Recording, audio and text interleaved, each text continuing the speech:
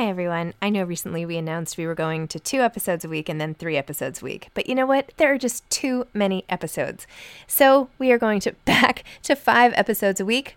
Still a reduction from 7, but there were just too many interviews scheduled, and I didn't want to make all the authors wait for too long. So I hope you can keep up with me. Listen to 1 a week as you're on your way to work or on your way home or putting your kids to bed or whatever it is you're doing. Moms Don't Have Time to Read Books, now 5 times a week. I'm Sandra, and I'm just the professional your small business was looking for. But you didn't hire me because you didn't use LinkedIn Jobs. LinkedIn has professionals you can't find anywhere else, including those who aren't actively looking for a new job, but might be open to the perfect role, like me. In a given month, over 70% of LinkedIn users don't visit other leading job sites. So if you're not looking on LinkedIn, you'll miss out on great candidates like Sandra. Start hiring professionals like a professional. Post your free job on linkedin.com/people today. Ready to pop the question? The jewelers at BlueNile.com have got sparkle down to a science with beautiful lab-grown diamonds worthy of your most brilliant moments. Their lab-grown diamonds are independently graded and guaranteed identical to natural diamonds, and they're ready to ship to your door. Go to BlueNile.com and use promo code LISTEN to get $50 off your purchase of $500 or more. That's code LISTEN at BlueNile.com for $50 off. BlueNile.com, code LISTEN. Mom deserves better than a drugstore card. This Mother's Day, surprise her with a truly special personalized card from Moonpig. Add your favorite photos, a heartfelt message, and we'll even mail it for you the same day, all for just $5. From mom to grandma, we have something to celebrate every mom in your life. Every mom deserves a Moonpig card. Get 50% off your first card at moonpig.com. Moonpig.com.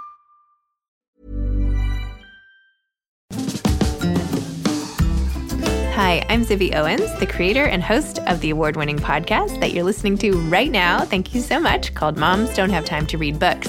It is a daily podcast, 365 days a year, and each day we talk to an author about all of the things related to their career, their book, their life, and more in 30 minutes or less, because who has time?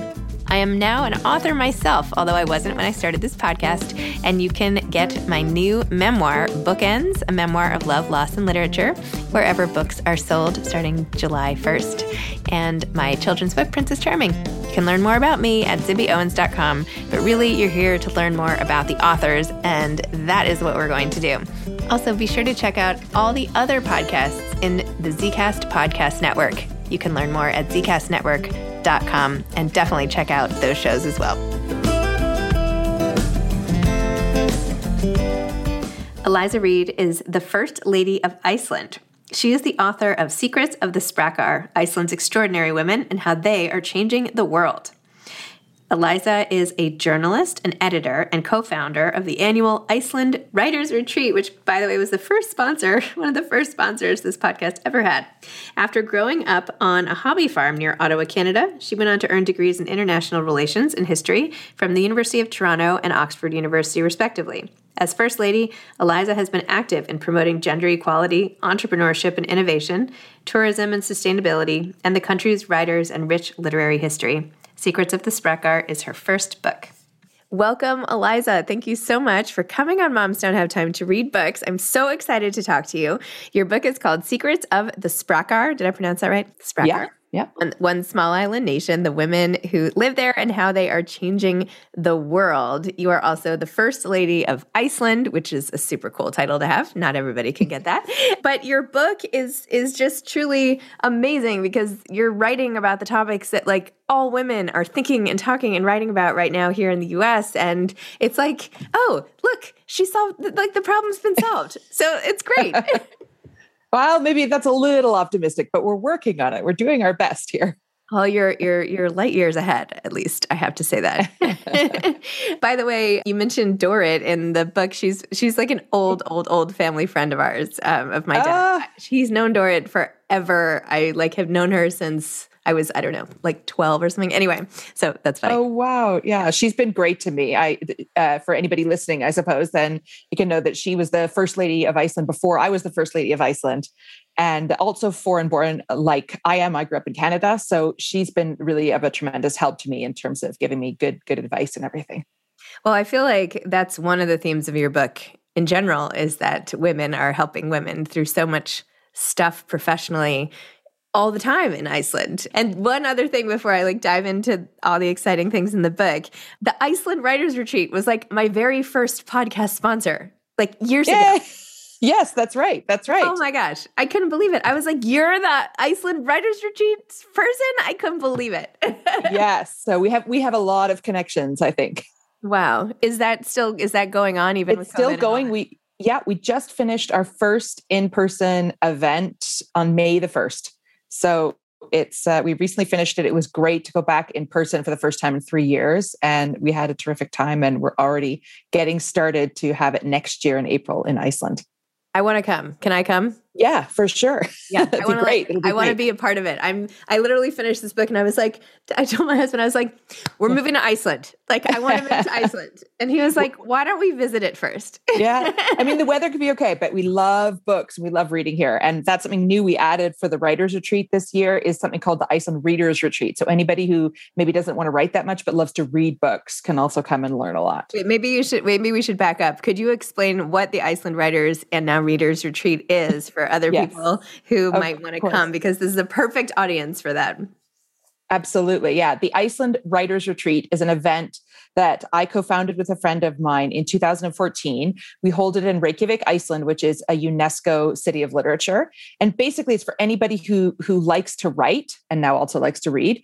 And it's a mixture of small group writing workshops with really well-known authors who we bring over from different countries and teach about all kinds of dimensions of writing in small groups. And then we also have literary themed tours in Iceland. So we take people to see all the natural wonders that the country's known for, but our guide is a writer, and we stop and have readings on the way. And we have a pub night with local music and authors. So it's really kind of a mix of writing and socialization. I'm very excited. Okay, 2023. I'm in. 2023. All right, exciting. Okay. Your book talks about your own journey, which I loved hearing about. Maybe you should start with that, because your own experience is so interwoven into the fabric of why the Iceland policies for women, including, paid parental leave, 4 months of, I was just hearing that Morgan Stanley here in the US is giving dads 4 months of leave now too, which I found mind blowing. But your story is that you're from Canada. You met your husband at this you were both rowers. You did a raffle and kind of nudged your way into his consciousness. Yes. I sort of contrived a date with him, but carpe diem, as they say. And then eventually moved to Iceland. Why don't you tell it? The story. Yeah. Okay. Yeah, no problem. Because the book isn't a memoir per se, but there's definitely a strong memoir angle to it all, with my own story sort of sewn in there with the stories of other women. And you're right. I grew up on a small town in a hobby farm, as we say, in Canada, rural Canada. And I went to graduate school at Oxford University in England. And that is where I met my Icelandic husband after contriving a date with him, which I talk about in the book.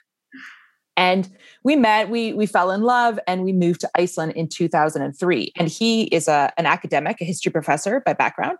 And so we just built a life for ourselves there. We had 4 kids in just under 6 years, and we lived in this tiny little house. I worked as a freelance journalist and writer and founded the Iceland Writers Retreat. He was a professor of history, and we just thought that was kind of our life. And then in 2016, also through all kinds of external events, not least the Panama Papers scandal, my husband was sort of encouraged to run for president of the country. And he'd never been in politics before. He'd never run for office. It does help in Iceland that the role of president isn't a political one. You're not sort of a member of a political party. So that helps a bit. But he ran and he won in the span of about 2 months. So we really went from this sort of tiny, everyday, rather hectic life to being the head of state couple in a few months. And it was quite a shift. And what I try to explore a lot in the book are both these ideas of kind of making the most of unexpected opportunity, because all of a sudden I was nationally known in Iceland. And also this idea when it comes to gender equality of what it means for one's identity, because I did have this national platform, but it was because of something my husband achieved. So all of a sudden I became less known as Eliza and more known as Goodney's wife. And that was kind of a strange shift as well that I try to explore in the book. There is a new show out here. I think it's on Amazon Prime Video. I'm not sure, but it was produced actually by a guy I went to college with. His name's Aaron Cooley. It's called First Wives. It's amazing and you'll love it. It's about 3 first wives of American presidents, and Michelle Pfeiffer, the actress, plays Gerald Ford, Betty Ford. And then someone have you seen it or do you know what I'm talking about? I haven't, but I've heard of it. I have heard of it. Yes, okay. I'll have to watch it while I'm here in the States. Well, yes, you should watch it. It reminds me so much of what you're saying because Gerald Ford didn't intend to become president all of a sudden, right? But Nixon's extraction demanded it. And she was literally like, there's a scene where she's at home just being like, she like kind of slowly closes her eyes and is like, oh my gosh, like now I'm going to have to do this. And she is also saying like, wait a minute, this is not, and even Eleanor Roosevelt, who has a role in that thing too, is just like, wait, what is my job in the administration? And they're like, you're the first lady. And she's like, that is not a job. That is that is me as a wife. Like, what is my job? So yeah, it just sort of speaks to your experience as well. Yes, exactly. Plus ça change, as they say sometimes. Yes. There's a lot of different, same, but different. So I can definitely relate in some senses, obviously on a much, much smaller scale than Iceland is. Wow. So Iceland, there's a famous sort of moment where what is her name in Parliament, who nursed. Konradóttir. Yeah. Okay. Who is famously nursing in Parliament. And this is like such a symbol of how Iceland embraces women, albeit that was a shock at the time. But she felt it was so natural because, well, my baby has to nurse and all that. Tell me how Iceland has just gotten it right in terms of what they do. You spell it out really clearly in the book give many examples and situations from athletics and academics and everything from the way they treat women to systemic ways that they respect women so well. But what does it look like because every time we talk about busy women in the US, everyone's like, well, if there was just this leave, if there was just parental leave, if there was just universal daycare, if there was just this, we would all be fine. So what is it like? Well, I mean, certainly these policies are helpful. And I spend a lot of time talking about them in the book, these sort of government-led policies, which include basically the, prenatal care, which is part of the healthcare scheme, which is all covered, and generous parental leave schemes so that both parents, it's called use it or lose it. It means that both parents are entitled to parental leave that is paid for by the state. And if one parent doesn't want to use it, the other parent can't use it. So the idea is to encourage both parents to be involved. That was 9 months total when I had my children. It's now moved up to a year. So various governments and parties are always just trying to work to how they can reinforce it. And then after the parental leave is finished, then a really subsidized system of childcare takes over. And that is already subsidized, but it's increasingly subsidized if you're a single parent, if you're a student, and even if you have children close together, as my husband and I did. You get these sibling discounts, they're called. So that basically really creates an infrastructure for families that enables them to hopefully choose the size of their family more based on what they want rather than on what they can afford. But also what I'm trying to do with the book really is hopefully inspire people on an individual level. It's like what you mentioned, this sort of endemic awareness of gender equality. I don't want to say that it's perfect, absolutely, but I think we've really moved a lot as a society overall past the tipping point of debating if this is an important goal for societies to more how we're going to get there. Because we realize that working towards achieving gender equality is not a zero-sum game where one group benefits at the expense of another group. It's something that benefits people of all genders throughout society. And that's just a good thing, I think. So now we're trying to work on how we go about doing that. Wow. You have a scene in the book where your husband wants to stop for a banana or something. Will you tell that story? I tease him about this all the time. So my husband also has a daughter from his first marriage. So he is a more experienced parent than I am. And this was when we had our first child together, our son, and he was taking his paternity leave. But I was working from home. I was still nursing him. So I'd go out and nurse him and then I'd go back to my office and work. And he was getting ready to go out for the day. He said he was going to go with him, I think, to the archives because he's a historian, and then to a sort of mommy and me kind of club, and then they were going to go for a walk. And he had a whole day planned, but all he had with him, well, he had nothing with him, but the baby. He didn't have a diaper bag, he didn't have drinks, he didn't have food, he didn't have anything. And I remember I couldn't resist. I think I know parents have different styles, but I have to say something. And I said, don't you want anything? And he said, yeah, I'm going to buy a banana at the store on the way. And still nothing, nothing to how to feed the banana to the baby, or if there was some diaper mishap or anything. And it was just like two guys out to see the world, and, but there still kind of is a double standard there, because I think as a man, if he went out and there was, a diaper disaster that I think all mothers know about, people would have thought it was kind of endearing and cute how he was dealing with it. Whereas I think women might have been judged a little more harshly. Oh my gosh. I'm Sandra, and I'm just the professional your small business was looking for. But you didn't hire me because you didn't use LinkedIn Jobs. LinkedIn has professionals you can't find anywhere else, including those who aren't actively looking for a new job, but might be open to the perfect role, like me. In a given month, over 70% of LinkedIn users don't visit other leading job sites. So if you're not looking on LinkedIn, you'll miss out on great candidates like Sandra. Start hiring professionals like a professional. Post your free job on linkedin.com/people today. Planning for your next trip? Elevate your travel style with Quince. Quince has all the jet-setting essentials you'll want for your next getaway, like European linen, premium luggage options, buttery soft Italian leather bags, and so much more. And is all priced at 50 to 80% less than similar brands. Plus, Quince only works with factories that use safe and ethical manufacturing practices.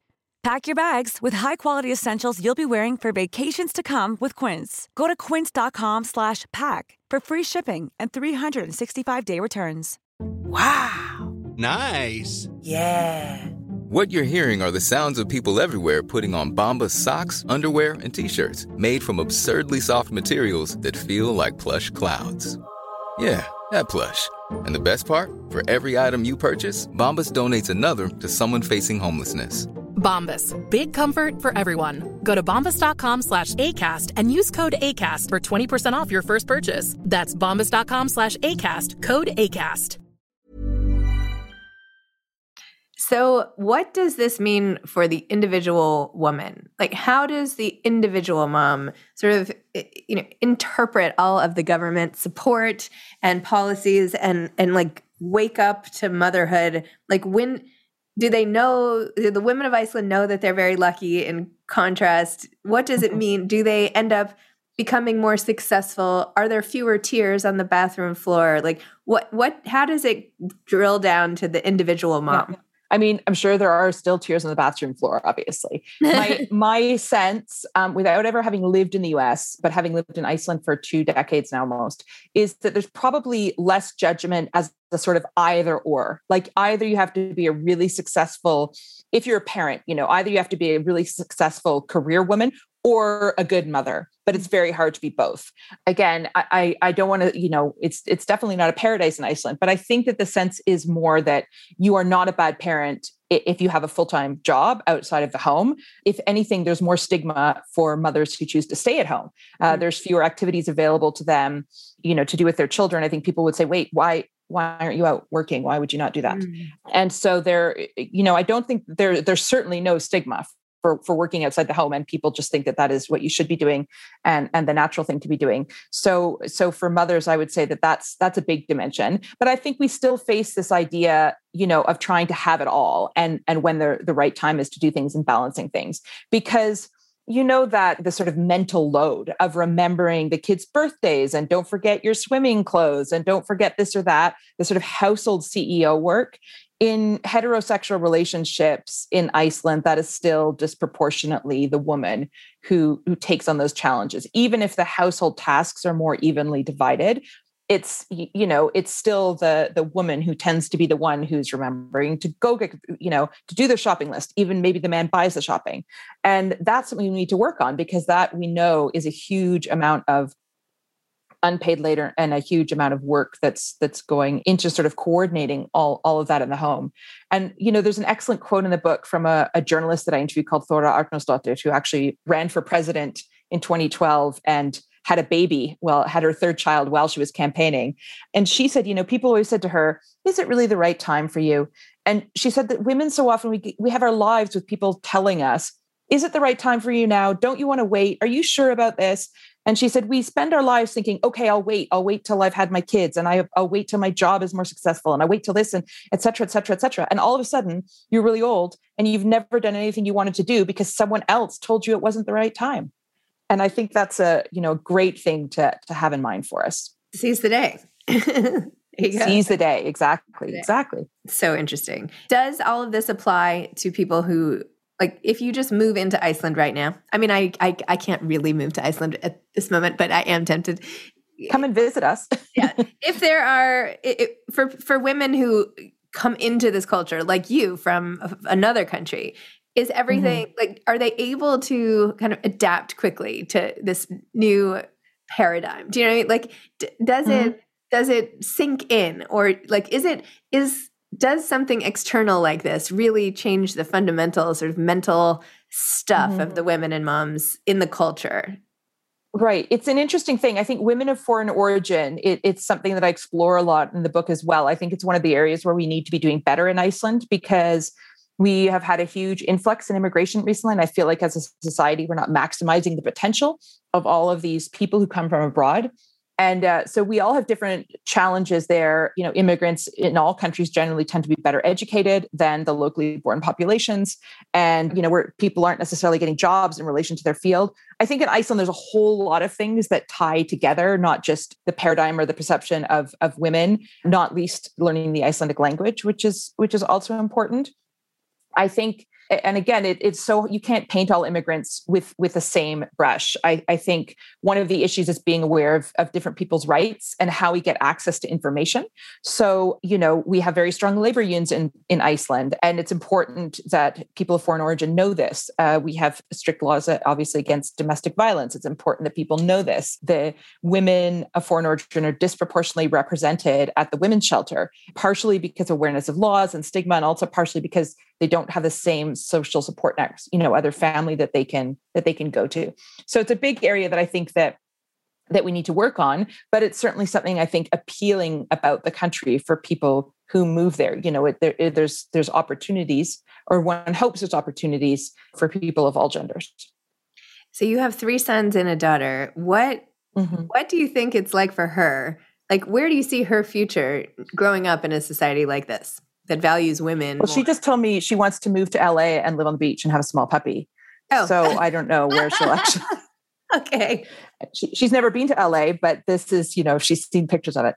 I'm here right now. It's really amazing. Okay. I have to say, she can come hang out with me here for the weekend, Right. The weather, and I was there last weekend, and I'm going to say that I feel like the weather overall is probably better than it is in Iceland. Hopefully she's just growing up as well, like my sons, that she can pursue whatever dreams that she wants to pursue, and have the opportunity to live life the way that she wants to live it, regardless of her gender. I mean, obviously we're very privileged where we are as well. And, not everybody has those opportunities. So I hope as well that we're raising her and just all of our children to help to, not become complacent, to help to elevate people's voices and speak up when they see injustice. And I actually think that that's especially important for my 3 sons. When we're talking about gender equality, one of the biggest impediments to achieving it is gender-based violence and sexual assault, which occurs obviously in Iceland as well. And the vast majority of the people who are committing those offenses are men. And we need to work a lot so that young men realize that behavior is not acceptable. And obviously I'm biased, but I'm pretty sure my boys, young men, won't be men like that. But I am almost positive that they will encounter the wrong kind of behavior or the wrong kind of dialogue or the so-called locker room chat in whatever circles they're in that I won't be witness to. And what I try to teach them is that they need to have the courage to speak up and say that is not okay. And that's really hard to do, I think, when you're young. It's really hard to be the person who stands up and says no, rather than just stands aside and says, this isn't my fault because I'm not doing it, even though you're not actually doing something to combat it. And I work really hard trying to teach them. And I think that is something important and challenging for all of us, that when we stand by, when we see injustice, that's almost as bad. Wow. I love that. Yeah. That's awesome. I love that. You say in the book that there's an expression in Iceland that everyone has a book in their belly. Did I get that right? Yeah, we all walk with a book in our belly. We all have a story to tell. I love that is the general belief, because I believe that about everybody too, as many people do. Tell me about that and how it's led you to write this book and how this whole book process was like, and I'll just go from there. Okay. The book writing process. Yeah. Because I run the Iceland Writers Retreat as well and worked as a journalist, people always ask me, what's the book in your belly? Because that's this beautiful phrase that we all have a story. And to be honest, I didn't think I had, it wasn't something that I was focused on because I had a lot of other things on my plate. And then when the pandemic hit and everything kind of shifted, we had to cancel the Writers Retreat and there weren't as many First Lady activities. And all of a sudden you just had time to be imagining things. And the idea for the book occurred to me when our former president, who's the world's first female president, she turned 90. And it was just occurring to me that everyone in Iceland knows that Iceland is a leader in gender equality, but people outside don't know. And I thought I could paint a portrait of a country. I could kind of write a love story to my adopted homeland using gender equality as a theme and using the stories of all kinds of women. And this word SPRAKKAR that's in the title means extraordinary women. So I thought it might be an interesting and hopefully hopeful and inspirational and fun read for people who want to learn about a new country and read the stories of inspirational women, but also everyday women, not like the first person to do something and a spokesperson for something else. So I had this idea. I went for lots of long walks to think about it. And I was very fortunate. I think for anybody out there who has this idea for the book, and it's very daunting, the process of going from idea to actually publishing a book. And I was fortunate, I guess, with two sort of pragmatic things. One was that my younger brother is a writer. And so I called his agent. So I got an agent quickly, which was helpful because I know that that's a huge hurdle for a lot of times. And because it was a nonfiction book and you can sell nonfiction book proposals without having written the whole book first. It still felt very daunting to have to write sample chapters and full outlines. But then to complete the book, I was contractually obligated. And that was really helpful also to have the motivation to know that it had to go through. But I really enjoyed the whole process of thinking of the idea and who I was going to talk to and speaking with them and writing it and editing it. And now I'm in the States promoting it. It's just been a really, really fun adventure, but also an emotional roller coaster. Wow. And what does your brother think? My brother thinks it's great. He writes novels more now, so it's completely different style. But I think he was happy to share his agent. Nice. I love that. Have you found the reception of this book in the US? Like, has there been something that surprised you about it, or has it been like, what has that been like? Well, it's just I just can't express how excited and grateful I am because I never thought that I'd be writing a book. And just the fact that I wrote a book seemed to me so much, and everything else is just icing on the cake. Or as we would say in Iceland, the raisin at the end of the hot dog. I don't know why we say that. And so, I was supposed to go on this book tour in February, and then with the pandemic, it went virtual, and now I've gone here, and just to meet people who, I can't believe I wrote a book. I can definitely believe I read a book. So just to meet people who were inspired by it or enjoyed at it or laughed out loud when they were reading it, I find that, I'm just so tickled by it all. So the whole thing has been really, really exciting. So does that mean you're going to perhaps write something else? I would love to. I have to have another idea. I hope it doesn't take a pandemic to cause me to think of another idea. Well, but it would be great. It's just wonderful. And I think, the one thing I've discovered too is it takes persistence to actually get through it and write the whole book. And I think that, that's actually what stops a lot of people. As you say too, we all have stories in our belly. They're probably all stories that we all want to hear. And a lot of the best stories don't get told, not because, they weren't published or people didn't find the right people, which is obviously challenging, but just because they were never written down. Yeah. So persistence is key, I think. I also think some people think their stories have to be so dramatic when sometimes the most personal and intimate stories are the ones that end up helping other people the most. You don't have to, you don't have to climb Everest to write a good book about your experience in life. But no, definitely not. Getting, little things in life can, anyway. Right. The normal is the most relatable, right? Like not very many of us are going to climb Everest. I'm pretty sure I will never climb Everest. And, but there's lots of remarkable in the everyday. Totally agree. Do you have a particular kind of book you like to read or anything you love? I really like nonfiction. I like memoir. I like political stories and political histories. And I'm really especially into audiobooks for those nowadays. Mm-hmm. And I also love the crime fiction genre. I kind of, it's like if I'm sick or something, I get into bed with an Agatha Christie and I reread it. But I try to, stay up to date on Icelandic fiction, even though I read it in translation still in English, and all kinds of different things. But I'd say those two are my sort of memoir and crime fiction are my two biggest favorites. Amazing. Well, Eliza, thank you. This has been so interesting. I found your book absolutely fascinating and thought-provoking.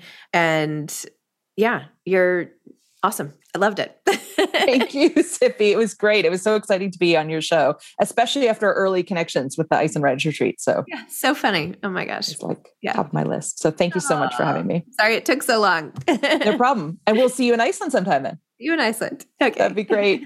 Thank you, Zippy. Thanks. Bye-bye. Bye. Thanks for listening to this episode of Moms Don't Have Time to Read Books. Don't forget to follow me on Instagram at Zibby Owens and at Moms Don't Have Time to Read Books. Also sign up for my newsletter at zibbyowens.com and sign up for my virtual book club and meet lots of authors on Zoom every other week. Thanks so much to Steve and Ryan at Texture Sound for the sound editing. And thank you to Morning Moon Productions for providing this fantastic intro and outro music.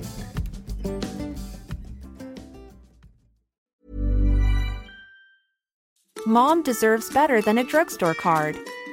This Mother's Day, surprise her with a truly special personalized card from Moonpig. Add your favorite photos, a heartfelt message, and we'll even mail it for you the same day, all for just $5. From mom to grandma, we have something to celebrate every mom in your life. Every mom deserves a Moonpig card. Get 50% off your first card at moonpig.com. Moonpig.com. Hey, it's Paige DeSorbo from Giggly Squad. High quality fashion without the price tag. Say hello to Quince. I'm snagging high-end essentials like cozy cashmere sweaters, sleek leather jackets, fine jewelry, and so much more. With Quince being 50 to 80% less than similar brands. And they partner with factories that prioritize safe, ethical, and responsible manufacturing. I love that. Luxury quality within reach. Go to quince.com/style to get free shipping and 365-day returns on your next order. Quince.com/style. Mom deserves the best, and there's no better place to shop for Mother's Day than Whole Foods Market. They're your destination for unbeatable savings, from premium gifts to show-stopping flowers and irresistible desserts. Start by saving 33% with Prime on all body care and candles. Then get a 15-stem bunch of tulips for just $9.99 each with Prime. Round out Mom's menu with festive rosé, irresistible berry chantilly cake, and more special treats. Come celebrate Mother's Day at Whole Foods Market.